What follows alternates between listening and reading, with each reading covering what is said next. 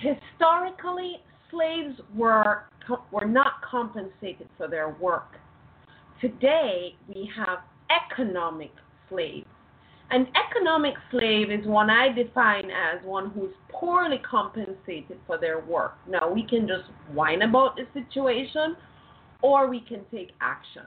Let's talk exit strategy. You have tuned in to Debt Free Wealth Radio with Trudy Behrman. Thank you for taking me along with you on your mobile device, the web, or through my syndicated outlets.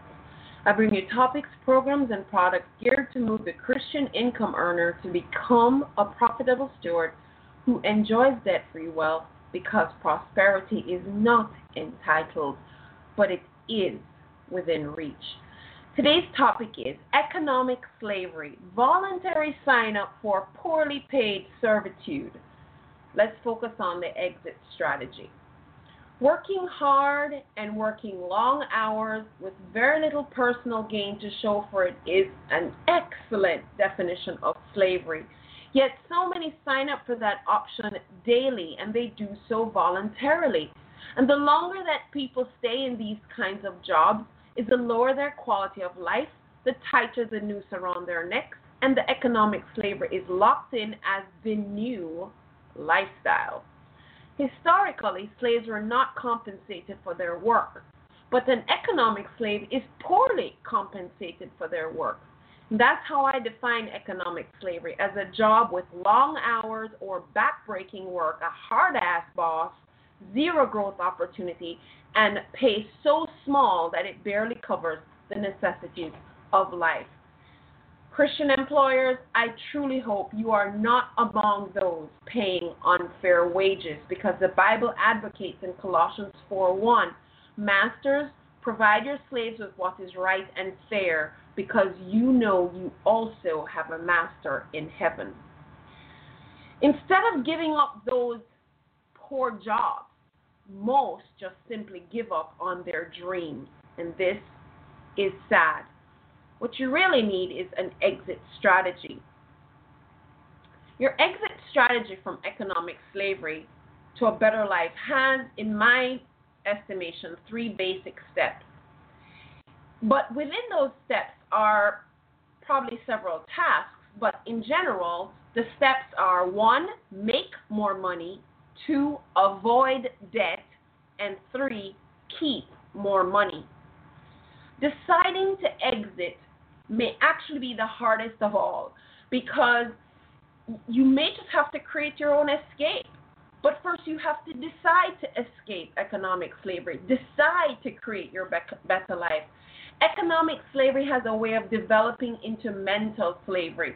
Sometimes being fired is a blessing in disguise, because some of you won't decide to leave that noose-tightening job unless you're fired and forced to find another income source. Fired or not, no one is going to hand you a get-out-of-jail card.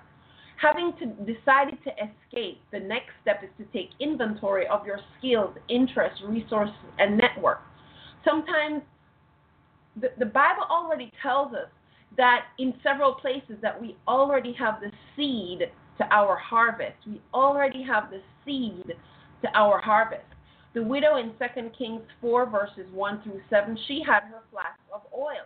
Moses had his walking stick. The disciples had 5 loaves and 2 fish. The Bible talks about the sower and his seed. God continues to ask us today, what is in your hand?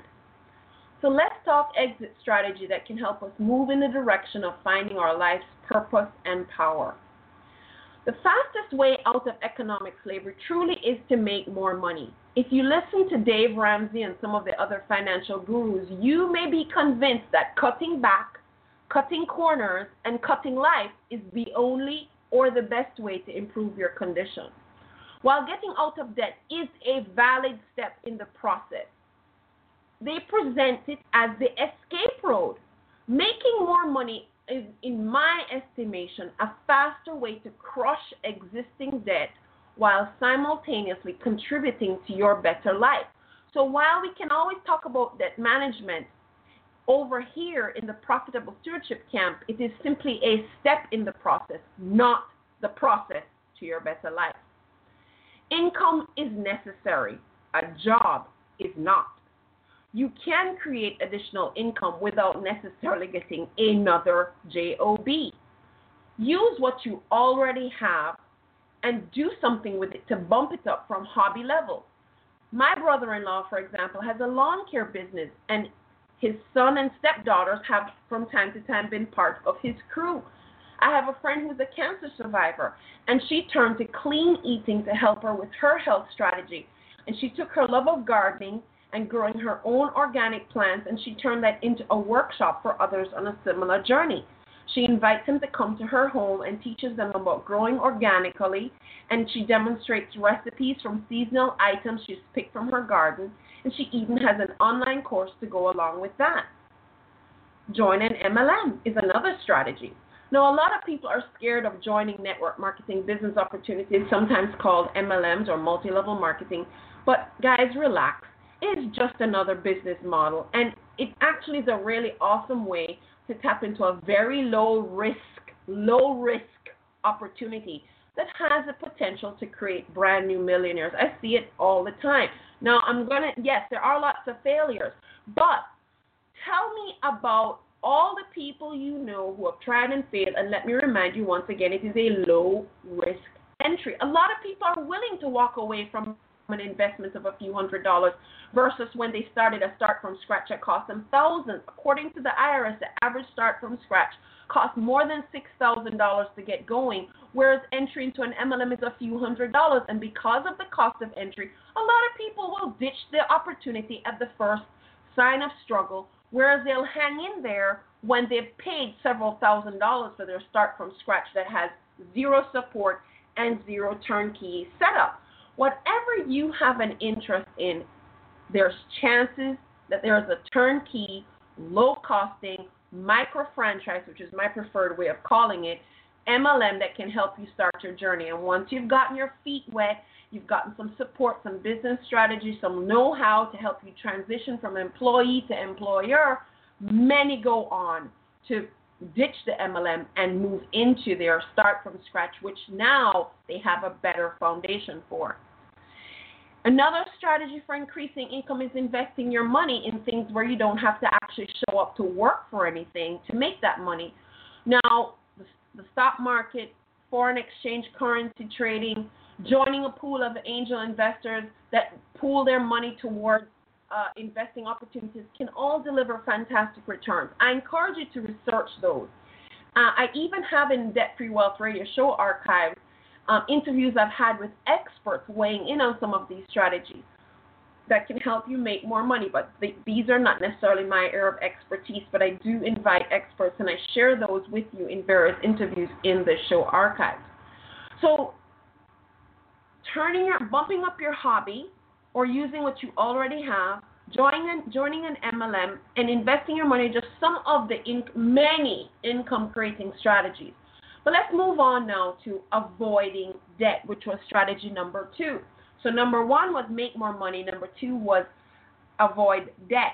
Now, avoiding debt is not the same as paying down your existing debt. Those are two sides of the debt coin. There are strategies for deleting debt, and many of these have already been discussed in Debt Free Wealth Radio show archives. So just go through them, scroll through for the past show. I'm talking about avoiding new debt. Debt is truly the fastest way to become an economic slave, no matter how much you earn. I have this clip with Kanye West out of Forbes magazine, and it says, according to Forbes magazine, Kanye West averages $1.1 million a night while touring and has raked in about $72 million before taxes over the last 3 years. Yet this rapper and fashion designer recently took to Twitter to announce that he's $53 million in debt. And that is a post from February of this year. Avoiding new debt is really important on the road to freeing yourself from economic slavery. Try not to swipe that card for groceries and so on just because it's the easiest, mindless way to acquire your purchase. Devise a spending plan that puts you in control of the dollars you do have available to you, and plan your spending around your cash flow. It may mean you have to wait a day or two to buy something. It may mean you rent that equipment instead of buying it. It may mean you shop the consignment store but try to avoid new debt. Now, there truly is some debt that's difficult to avoid, such as buying a vehicle or buying a home. But today, there are things like Lyft and Uber, and sometimes buying a home may not be the right thing for you to do at this stage of your life. Proverbs 22, verse 27 says, don't build your house and establish a home until your fields are ready and you're sure that you can earn a living. Now, some of us are in a different situation post the recession. So we had all that established post the recession. We lost and we're in a situation now. So I understand that some of us are in a situation. But in general, don't build your house and establish a home until your fields are ready and you're sure that you can earn a living. Proverbs 24:27. In other words, guys, build your house after you have created the income that affords you to do so. Last but not least is keep more money. So the three strategies we're talking about today was make more money, avoid debt, and keep more money. These are the three strategies to getting out of economic slavery. Keeping more money is not the same as making more money. Making money and keeping money are two different skill sets. And that was very clear from the Kanye West thing that I just read.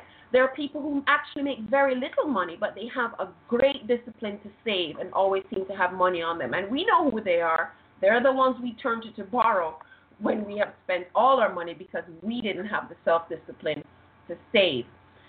Saving, cutting your taxes by becoming an entrepreneur, opening IRAs, moving your money from cash, which devalues every time there's an inflation, into appreciating assets such as gold and valuable art, are just some ways of keeping more of the money that you do have.